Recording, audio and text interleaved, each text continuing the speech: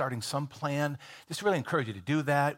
It's easier now than it ever has been. You know, if you lost your Bible, well, you were kind of stuck until you found it. But now you got it on your phone, you can find it on your computer, you have the Word of God more accessible than any other time in history.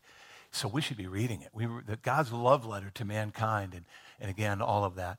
So very excited. Want to welcome everyone back to our week 2 of this series that entitled Forward, and A Journey of Generations. It's our history. It's a legacy in the making of what God is doing here at Valley, and we're very excited about it. So in this series, we've been talking about how God wants to use us really to make an impact not only now, but in years to come. And we're also unveiling some plans that God has placed and put in our heart regarding a new building and the upgrade of the existing building that we have that you're sitting in right now. And so we believe God has given us a fantastic plan and for our new home, as we're calling it, that we're going to be talking about this throughout this series. So we want to give you some details as they're developing. So it's kind of like, matter of fact, we're on the phone, Jamie and I were on the phone with the architect today and just kind of settling in on kind of hardening in what is going to be what we think is pretty close to the floor plan of what we're looking at. And I'll tell you a little bit more about that in a second.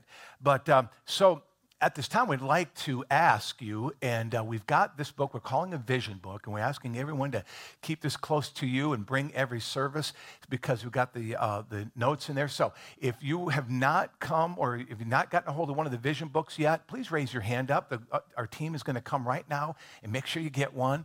And again, it's a cool little book that our staff has put together for you. So just leave your hand up until they come. They're coming. And you'll see a lot of information about what Forward is all about, including some concept ideas. We're going to be, as soon as we get the CAD drawings of the floor plan of the new building and of the upgrades as they're going to be applied to the children's areas, we're going to put those up on the screen for you. We'll also have them available in a website. So we've got a dedicated URL website for you to go to. And on the website, you'll be able to see a lot of the details as they're coming together so you can see that. And over the course of the next year, as that's moving forward until we break ground and really get moving on it. And so again, concepts, and also one thing that I'm excited about putting on there is a FAQ, so frequently asked questions section. So as questions come about, you're asking questions, is it going to have this, is it going to not have that, why are you doing this, and why are you not doing it that way? So we'll do our very best to answer as many of those questions as we can. So I'm going to get into more detail today, or tonight, regarding specifically what is going to be involved in that and how we're going to do it. And so if you'll turn to the back here, you'll see a message notes section and also a small group section. We started the small groups up this week, and you can still jump on board. If you still haven't signed up for a small group yet, go see Miss Meredith. She's sitting there at the Forward booth, and she'll get you signed up, help you to get involved in a small group. We're making some changes. Matter of fact, just adjusting some groups. We'll give you updates on that. But so you can take your notes. We're asking you to just take this book and keep it with you during this whole series. I guess we should have put like a little lanyard on it so you could just hook it on and keep it there or something. But anyway, please keep this with you and keep the information close at hand because, again, it answers a good amount of questions as far as kind of what the plan is. But again, you have the notes here. So notice we're not passing out the notes as we normally do, but they're in the book, the blanks, for you to fill that out. And also you got your little Sharpie that you can use to write inside your book. And the reason why we did that is because the pages are kind of slicky and not every pen draws in there really well, and certainly not pencil. So we gave you a Sharpie so you could really get in there and use that. But be careful, those things are permanent and they can mess up your day. And if you fall asleep, somebody might just do a little smile on you or something like that. So be careful of that. All right, so again, some of you were not able to come last week, and that's okay. You can go right onto our website. You can catch last week's message and part 1. And again, we're just going on. So as you're aware, we're in a place where we need a little more space. We just need some space to grow. But it's not just space, but it's useful, effective space, a larger home in order for us to continue what God has given us. So the heart of what you felt tonight Wasn't that a rich worship time tonight? Gosh, I just wanted to keep going. So good. And just meeting with the Lord, that is such a heart of what we and who we are, is just to worship God. Part of our vision statement is worship God, equip people. So preaching and teaching the Word of God. So when I hear, that Word of God being valued that's just striking right where we believe God is calling us to be and to do. So to equip people, to do the work of the ministry, to be effective that way, and to reach the world beyond us. And so the scripture, Jesus said, go into all the world, right? All the nations, to your Jerusalem, Judea, Samaria, and the uttermost parts of the world. We take Jesus' word very much seriously in making that our mission. And so we, of course, we've been involved in missions for many, many years, as long as I've been here for sure, and sending missionaries out, planting churches, equipping people, coming alongside and helping other missionaries, doing many, many things that way.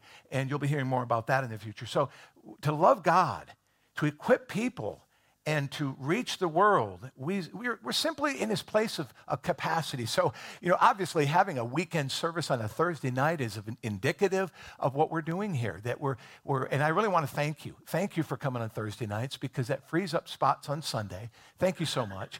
Because in that second service, again, we because of the weather and what we've got going on, it's very, very difficult to park people. And so we've been only having like 2 spots left, 3 spots. Last week we did have 11 spots left in that second service. Hallelujah. But that's because all of the staff parked over at Fraser's. God bless them for letting us use their parking space. And they've been very grateful for that. But I'm not really excited about my little red-haired wife running across 5 lanes of traffic to get here. But anyway, thank you so much, because that's exactly what we're trying to do is get you to come here so we can give us more growing room on Sundays. So folks, we need some more space. And again, to keep doing what God has called us to do. So our lobby out there, our coffee areas are overcrowded, and many of our children's rooms, we're just having to do what we can to put it all together, and we just need additional space to do what we do and do it well. And so this is not even, again, mentioning the desperate need for more parking, which, again, we're working on, but, you can't do parking lots in the wintertime. I'm really having a hard time with that. I'll just be honest with you. It's like, can somebody please dig holes in January or February? But just not going to have it until the spring.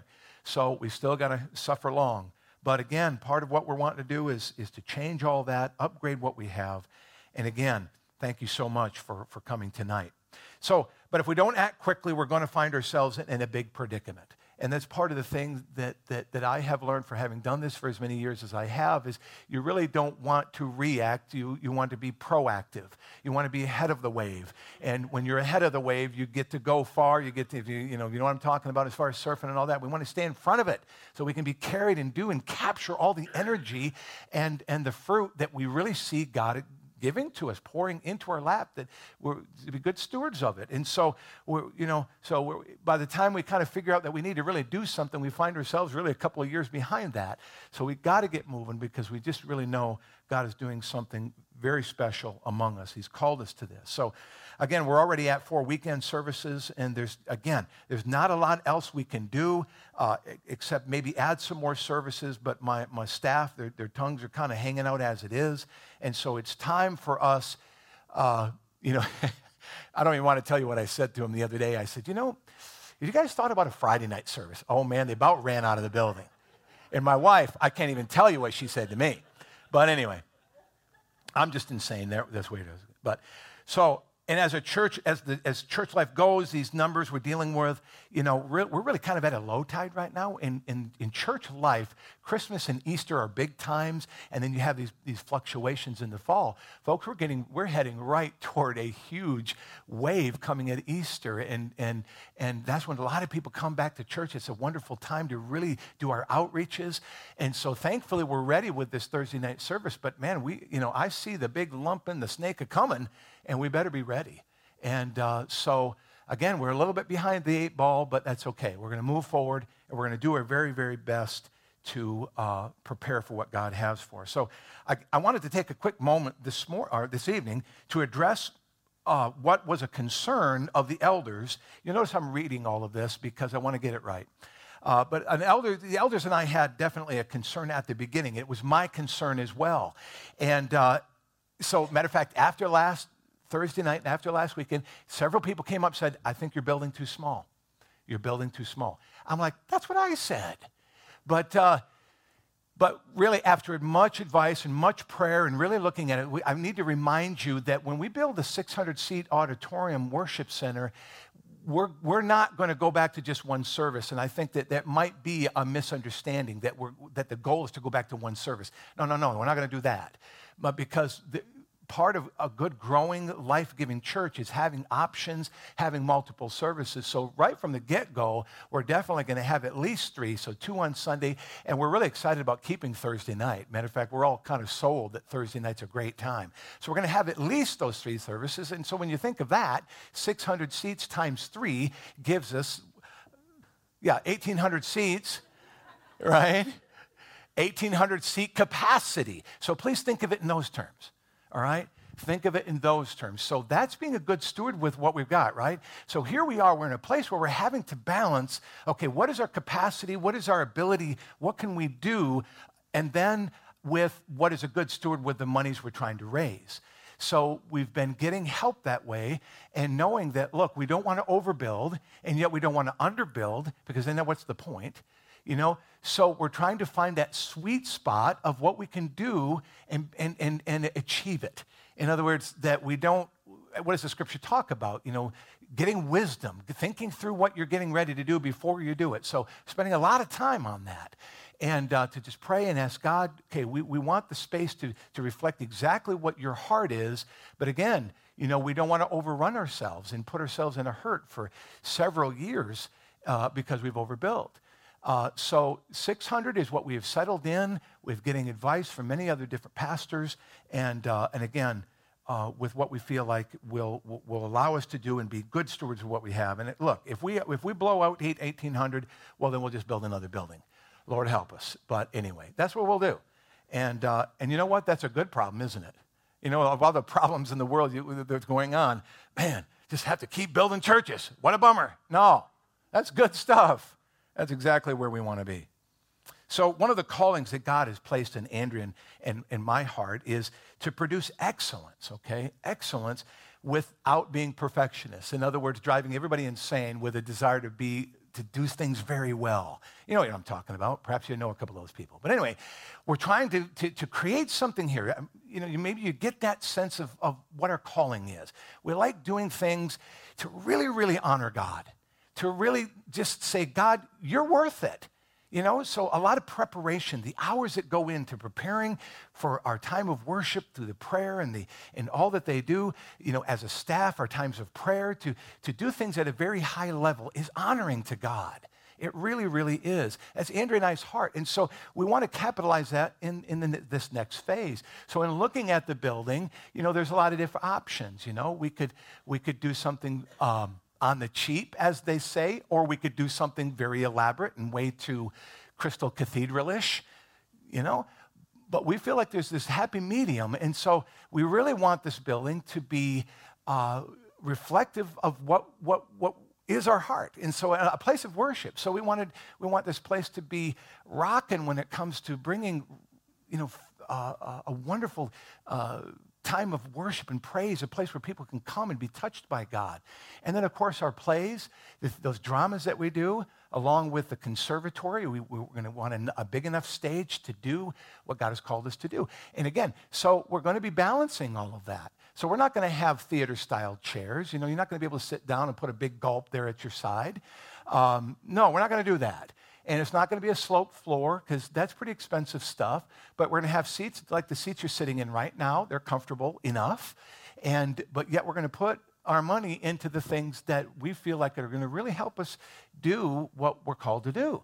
So our worship and our lights and our stage are going to be as dressed as we can make them. So just giving you a heads up on that's we really feel like that's important.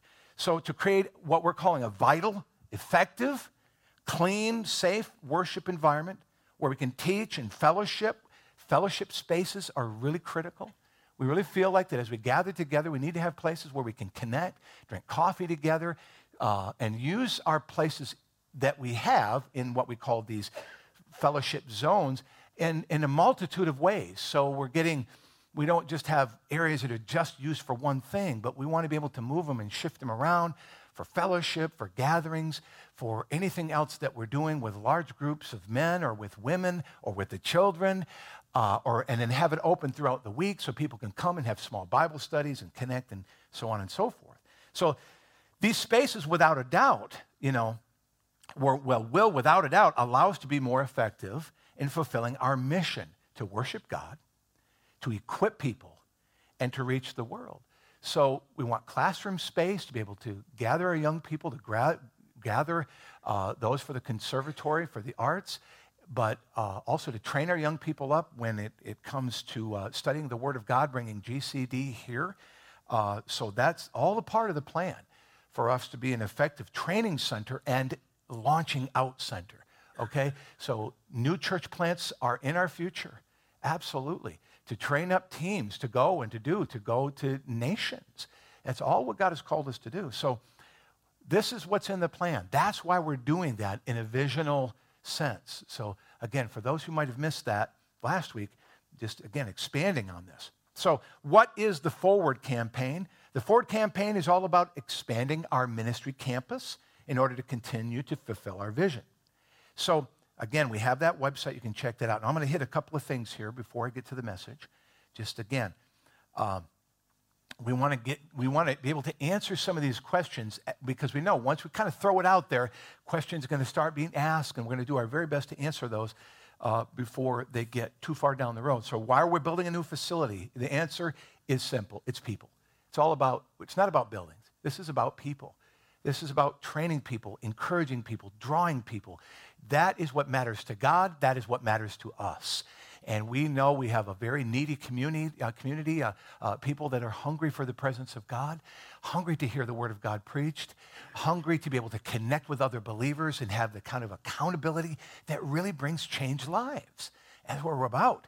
So that's why we're doing this. And since the inception of our church, we've emphasized the importance of, again, reaching people and seeing people come to Christ and grow in their faith. So that's why for years we came up, years ago, we came up with this vision, as I've shared with you, because, again, this continued focus, we now have upwards, because we have focused on that, just working very, very diligently, week after week after week, trying to honor God in all the ways we do that. We're well close to about 600 people that fellowship here on 4 different services. And so that's pretty amazing. That's an amazing thing for our community. And again, we're not stopping. We're driving forward because we're not done. Well, I'm not done until I take my last breath. And none of you are done either. And so as long as God keeps us here, then we need to embrace what he's called us to do, amen? To use whatever vocation you are. It doesn't matter where you are in life, that, man, you're serving him. Whatever it is, whether you're in business, whether you're retired, or whether you're making widgets or you're teaching, it doesn't matter what you're doing. You can use any of those vocations to continue to be salt and light, amen? And we just need a place where we can gather together to encourage us to keep doing that.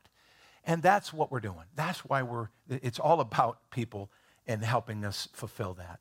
So when we talk about having overcrowded facilities and places, we want to be able to streamline that. We're wanting to be more effective and stay ahead of that thing, that growth, that what we know is going to be that flood. And especially, I hate to kind of bring this up. Maybe I shouldn't even use the word hate, but I don't like to feel like you're manipulating anyone in any way, shape, or form. But folks, I don't know about you, but I get the distinct impression that we've at least turned the corner with the second coming of Christ, not too far away. And as you look at things and what's going on in the globe and kind of the earthquake, you go through what Jesus said would happen in the last days. I don't know if you follow those things, but I do. I should probably teach a series on that sometime soon, about the last days. But, man, folks, I'm telling you, it's all happening.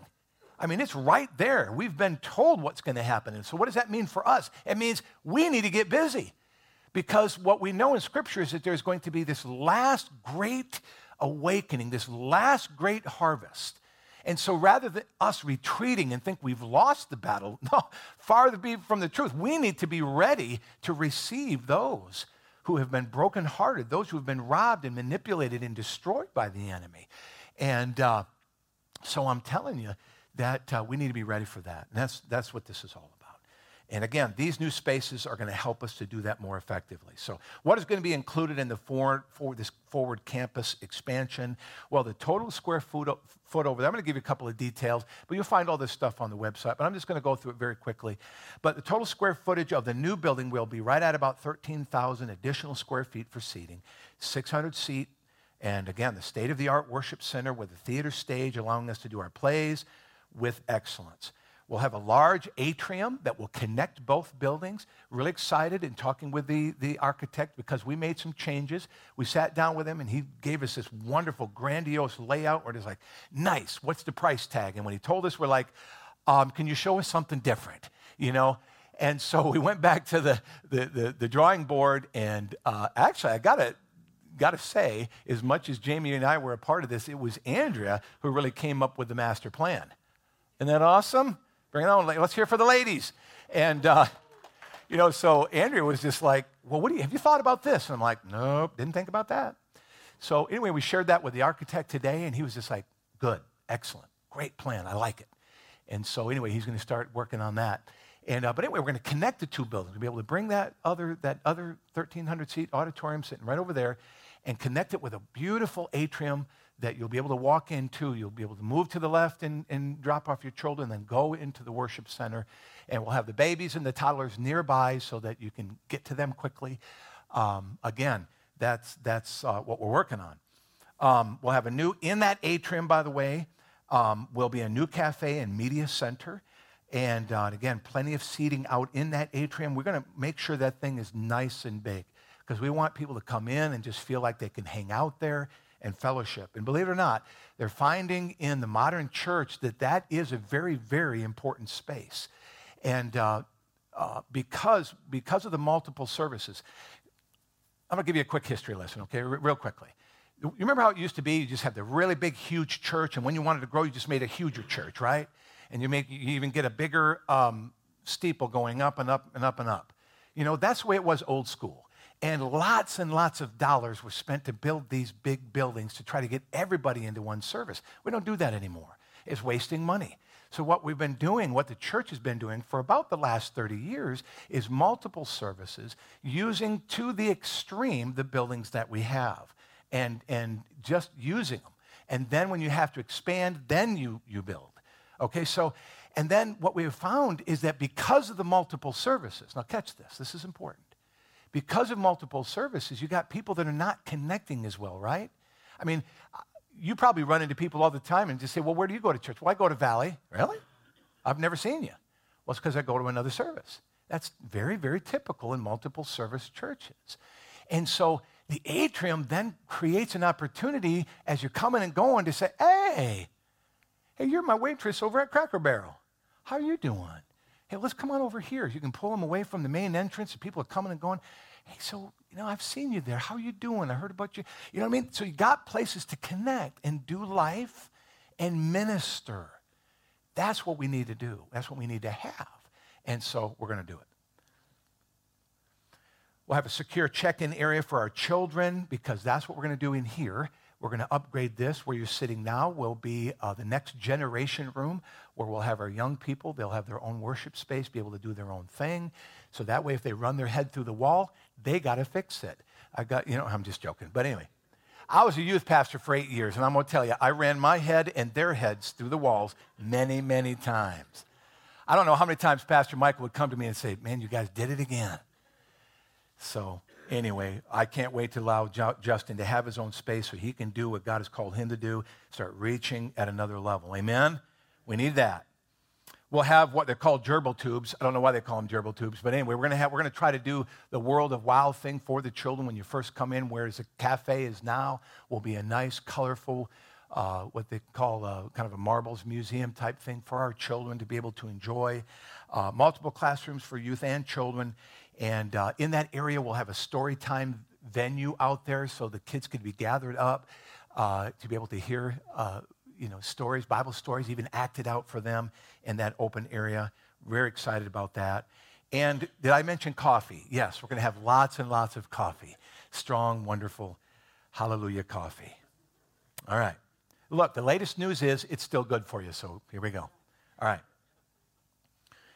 All right, so all of this will be over there, and again, basically those are going to be the three focuses. Seats, atrium, upgraded children, all the other spaces, we'll do our very best to kind of squeeze ourselves in administratively. We think we got a good plan for that. We're going to make it happen. So here's another question. When will construction begin? So obviously the young people, they're going, hey man, we want our new space. You guys need to get out of here. Okay, well, hold on. We'll get out as soon as we get another house built, right? So this campaign is a 3-year campaign for the gathering of the funds that we need. So, but we do want to get it started as soon as we can. So at the end of this series, we're going to make pledges. We're going to make pledges for 3 years, and we're going to ask God. Of course, I'm going to talk a little bit more about that later in the series. To ask God to help us raise up what we need, and again, that will come together as we move forward. So we've hired an architect, we've secured a civil engineer, and are now in contact with the authorities for zoning. And so the simple answer to the question of when is as soon as we possibly can. So as soon as we can get all that work done that will help us get everything lined up with the surveying and the engineering and all the details that go into this, then we're going to break ground. And so don't hold me to this, but we'd love to see it early fall. We'd really like to see that thing, let's do it and get on it. And so the only thing that will hold us back is ourselves. So we're going to need to cry out to God and work together to make this. So how much is the project going to cost? This number's not quite complete yet, as you would imagine. So we're fairly settled on a plan, as I've shared with you, and that we believe we can afford. But this will give us the necessary, as I've said, it will give us the space that we need. And let's see. I think I've shared all this. Yes. And okay, so the bottom line is price. We've been talking about $2 million. And so we think we can raise more than half of that in a 3-year period. And so, but then again, we're open to whatever God has for us as far as what he can do miraculously. And I think I've shared with you the church I came from and helped, was a part as an executive pastor, building a 1,500-seat worship center that they still are using and fill it 5 times. A check was given to us for $1.7 million, and we were able to build it with just one donation. Would you guys pray with me on that one? Because I think I've seen God do it, and he can do it again, amen? So, but if that doesn't happen, well, then it's back to us. So we'll talk more about that. But that's what we're kind of shooting for, somewhere between in that $2 million range, maybe a little more, depending on building costs and how we pull all that together. There's more details with that, but I want to get to the message here. So how are we going to do this? This is a God-sized task, folks, far beyond our ability for any one person to do it. But together, with God's help, we can attain this vision. We can, if we trust him. The Forward campaign, again, is over the 3 years, and it's going to take all of us, individuals and families, to make it happen and to sacrificially partner together to fulfill the project. So our 3-year commitment to the legacy campaign should be an amount that we're asking God to move through us above and beyond our regular tithes and offerings. So something miraculously that we're asking God to do. And so is it big? Is it tough? But is it achievable? Well, nothing's impossible with God, right? God can do all things. And so we just need to really position ourselves to start asking. What did Jesus tell us? He said, you have not because you ask not. So let's ask him. What do we got to lose? But to go to the God who owns the cattle on 1,000 hills, the God who created the universe, the God who gives us everything we need and more. We can ask him. So I want to spend the remainder of time this evening to share a word that comes right in part 2 of this. And let me see how we're doing our time. So we'll pull this together. So getting out your scriptures there, let's turn to Romans chapter 12 as we begin. And you can have your notes there handy in your book. And Genesis chapter 2, you can have those kind of ready. And we're going to read a lot of scripture tonight.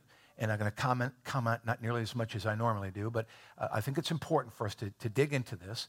So we want to look at the concept of a surrendered life, all right? The concept of a surrendered life. Now, I talked about earlier about this in our series back in September, October, about learning to be that living sacrifice. We're going to talk more about that tonight. So in Romans chapter 12, verses 1 and 2, it says this, and I'm reading from the Amplified Bible. This is cool. If you've ever read the Amplified Bible, it gives you a fuller meaning of the Greek, and so I'm going to give that a shot tonight. I appeal to you, therefore, brethren. This is Romans 12, verses 1 and 2. I appeal to you, therefore, brethren, and beg of you, in the view of all the mercies of God, to make a decisive dedication of your bodies, presenting all your members and faculties as a living sacrifice, holy, devoted, and consecrated, and well-pleasing to God, which is your reasonable, your rational, and intelligent service and spiritual worship. Do not be conformed to this world or this age, fashioned after and adapted to its external, superficial customs, but be transformed, changed by the entire renewal of your mind and by its new ideals and its new attitude, so that you may prove for yourselves what is the good and acceptable and perfect will of God, even the thing which is good and acceptable and perfect in his sight for you. Isn't that good? I love that. So the Bible is very clear here. We are continually to offer our bodies as a living sacrifice. And that is, so we talk about the Old Testament going to the New Testament. We know the sacrificial, the ceremonial system, and then we know of what they call the ceremonial law and the moral law. Ceremonial law was fulfilled in Christ. The moral law continues to move forward. Jesus re-emphasizing, matter of fact, bearing that even deeper into the heart there in the Sermon on the Mount. And so, but we're called to be that living sacrifice. So we don't have to offer up bulls in anything. We don't have to shed any blood. That's always done. So what is our response to that? But to offer ourselves as everything, because we're bought at a price now. We belong to him. And so our whole lives, that is dedicated to him. It's dedicated to serving, to say, Lord, not my will, but your will be done. So that was Paul's message. And I love that, living sacrifice. Check that out. That means we don't die. That means we keep walking. That means we keep living, but there's a sacrificial part of our life that continues. We're going to talk about that. So, but the funny thing about a sacrifice, or a living sacrifice, as Paul calls it, it has a tendency to crawl off the altar. All right?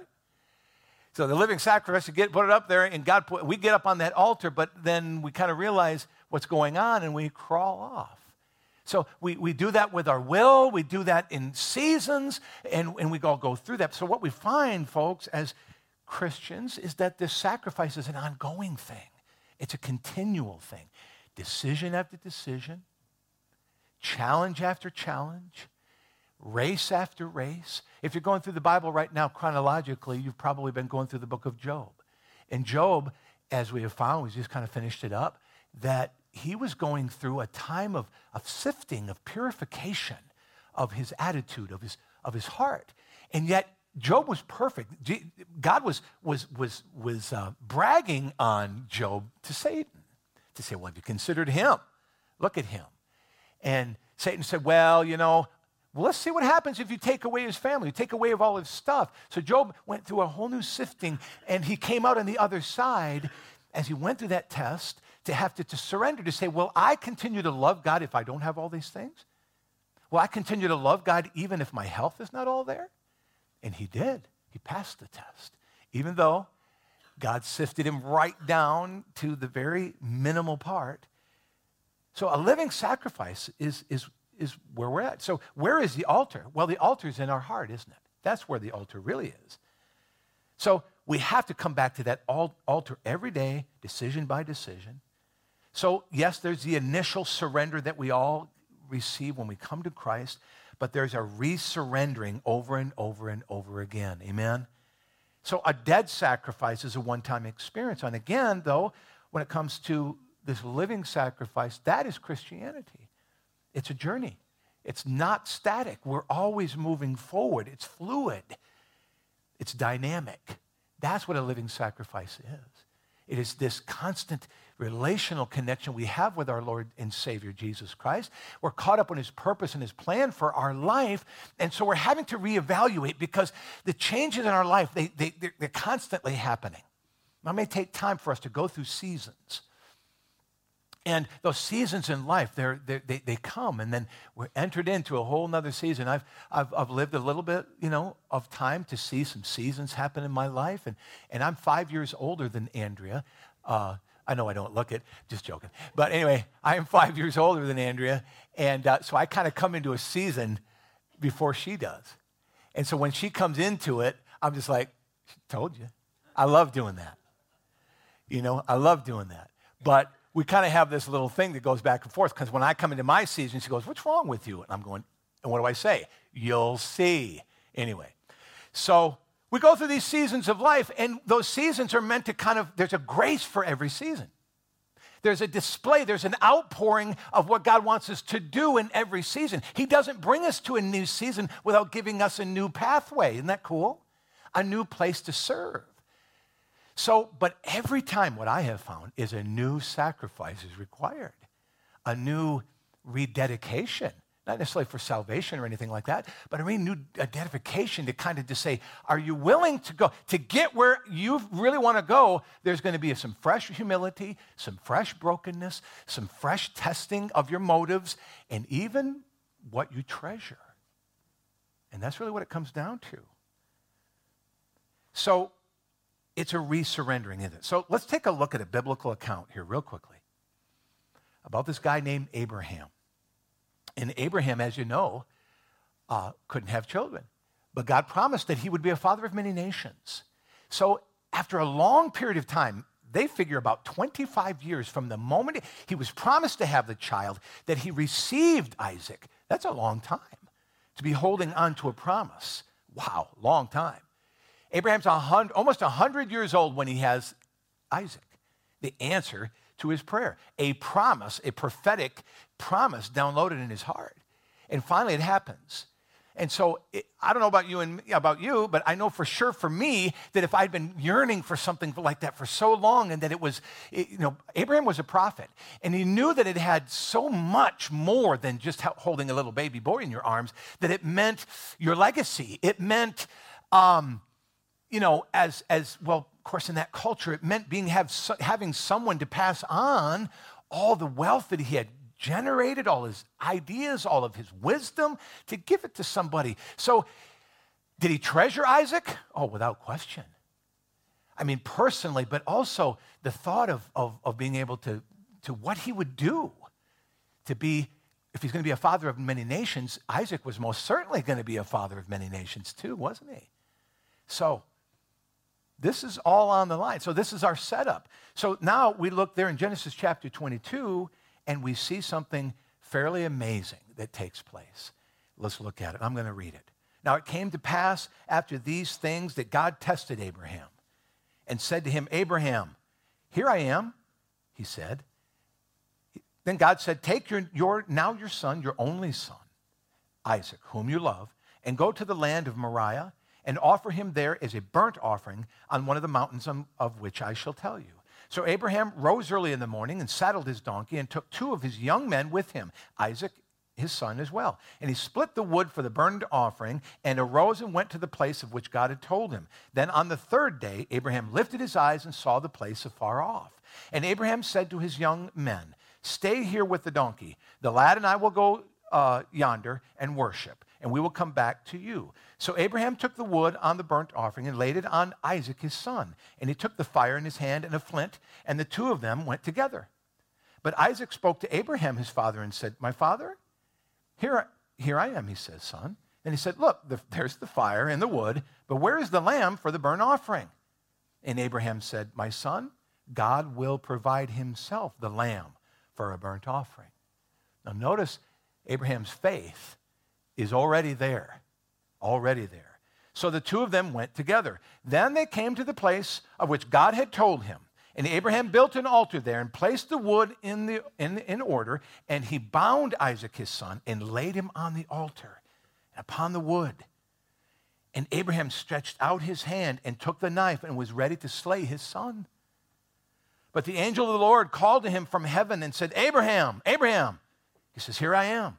He said, do not lay your hand on the lad or do anything to him. For now I know that you fear God, and since you have not withheld your son, your only son, from me. Now, can we all see a foreshadowing of what God the Father himself did, right? This is a Christophany. This is an anthropomorphic example of what was going to happen in Jesus Christ, of course. Verse 13. Then Abraham lifted his eyes and he looked, and there behind him was a ram caught in a thicket by its horns.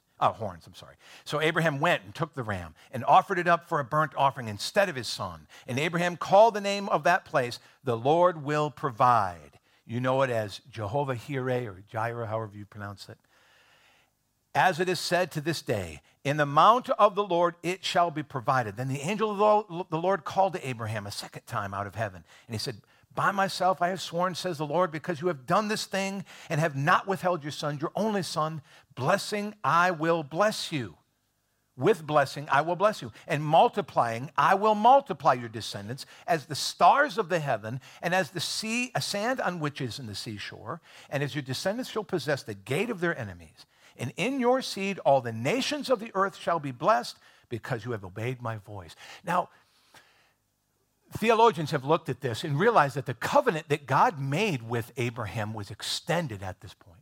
Because he said you're going to be the father of many nations. But here you find that not only is he going to be the father of nations, but he is going to be a blessing to those nations. And of course, it's because of the Christological thing that took place with this. It is all supposed to be a picture for us now to know that it was through this faith. Paul pulls it all together for us. So anyway, it's awesome what's taking place here. But man, does this not run like a great movie? I mean, you're sitting there, you sweat on your brow thinking, don't do it, Abraham. You can't do this. But yet you're torn, aren't you? Because here is our living God, our loving God, telling him to do that. And yet it doesn't make sense, does it? It's like here's a God who promised this for 25 years. He has the child. The child's growing up. Isaac is probably a young man, who knows, 15, 16, 17-year-old, enough to be strapping and ready to prepare and be the proud fulfillment of what he's been waiting for. I mean, every dad knows that when you see your son come to that age and, watching Ben play basketball, Tate play baseball, or watching my daughters do what they do. I mean, the pride that rises up inside you about ready to explode. And so here's Abraham, and yet God says, I want you to take your son, your only son, your pride, your joy, your hope, your future, everything, and put it on the altar. Whew. It'd be hard for any one of us. I can't even imagine it. I can't emotionally even go there. But that's exactly what God told him to do. And Abraham passed the test. So folks, this is a powerful account. And there's 3 keys that you can write in your notes here real quickly, and we'll finish with this. Number 1, because this is living God's way. This is what God does. This is a pathway that has never changed, and it never will change, Christian. So God is not necessarily telling us to take our one and only son. We don't have to do that because why? God did it for us. We will never, ever have to do that. Not another drop of blood will have to be shed on a part of someone's sins. But will we need to continue to sacrifice? Will we need to continue to offer our lives as a living sacrifice, as Paul said? Absolutely. And what is God going to be after? Well, you'll see. Number 1, Abraham was willing to resurrender. So he had to resurrender. Would anyone doubt Abraham's faith in God? Absolutely not. I mean, would anybody doubt his loyalty? He could have bailed out on God any one of those 25 years, but he didn't. He said, well, I'm still waiting on the Lord. He did.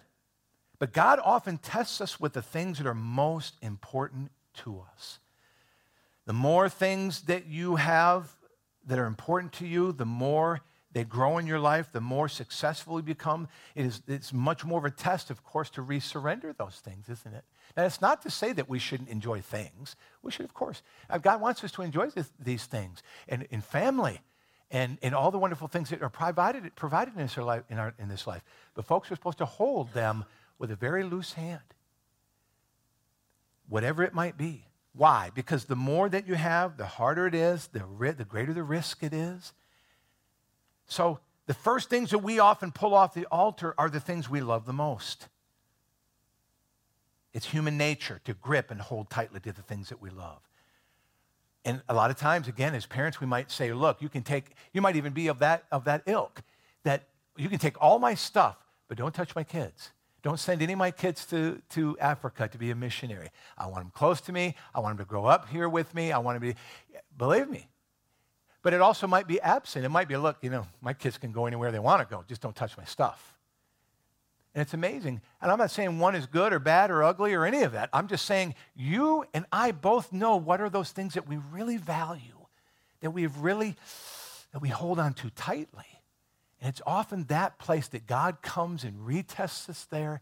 Are you willing to give that up? Are you willing to let that go? And it keeps our hearts malleable. It keeps us in a place where we're what? Trusting in God. To grow. If you're asking God to teach you more about faith or to grow you in faith, be careful what you ask for. Because faith is definitely tested in the realm of the heat, the fire, the place where we might have to give something up. But you know what? I don't believe there's any one of us who get a simpler run on this. None of us are going to go to the easy school as far as this is concerned.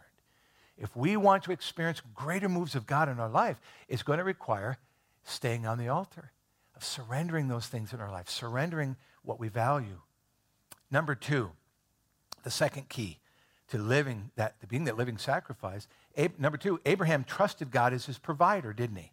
So he was in a situation where God asked him to surrender his one and only son.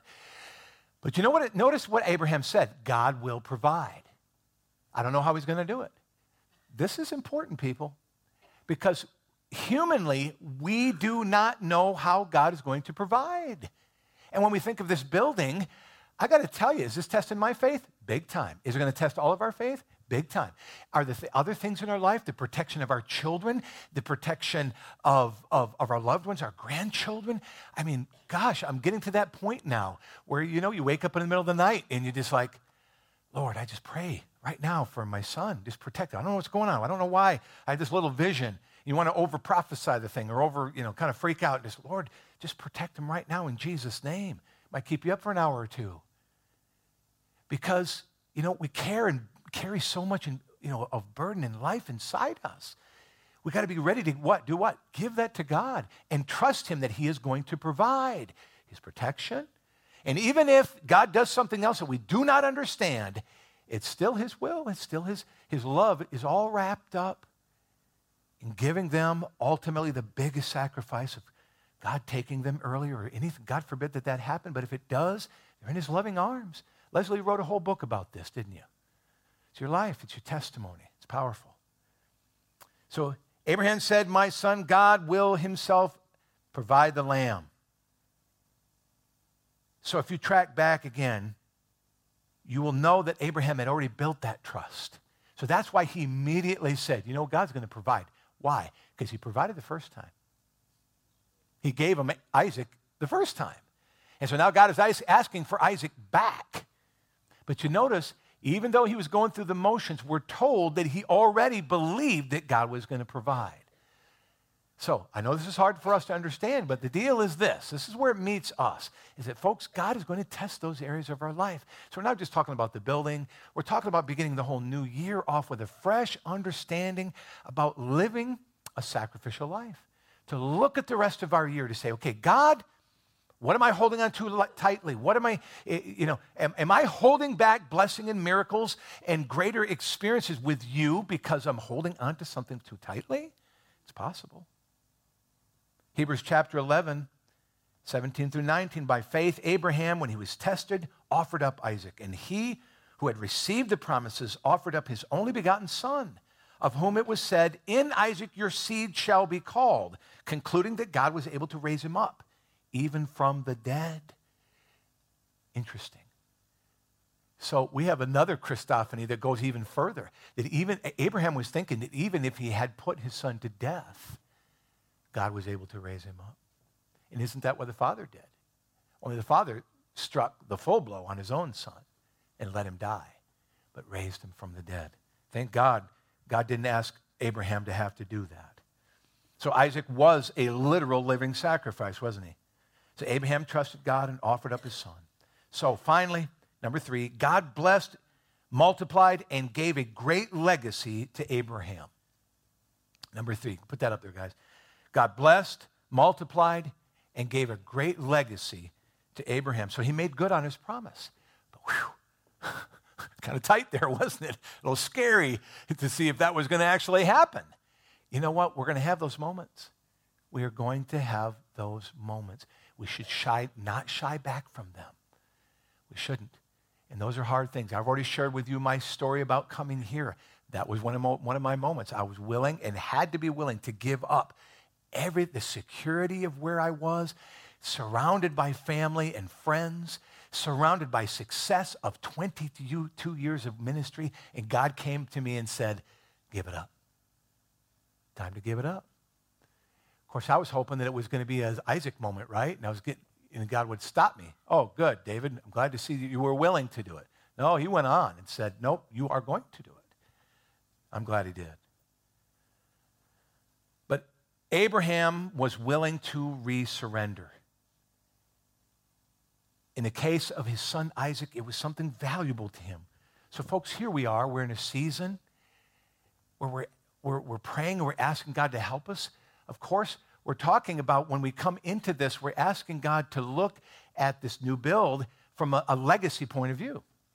In other words, that the fruit of what's going to happen, and this is the way God works, is that every little piece of what is offered in the way of sacrifice, of time, of energy, of putting something aside for something else, God makes use of every bit of it.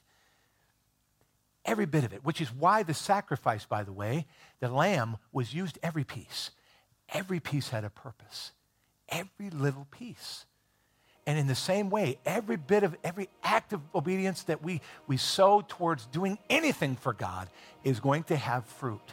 All right? So I want you to be thinking about that. I want you to be praying about it in this season so that we can open the door, make a bigger door for what God wants to do out there. Remember I told you last week, don't get hung up on a building. Don't. It's just a vehicle. It's just a doorway. And often God uses those things to bring forth what he wants to do in us individually and what he wants to do in this community. Amen? All right, thank you. Let's stand up this evening.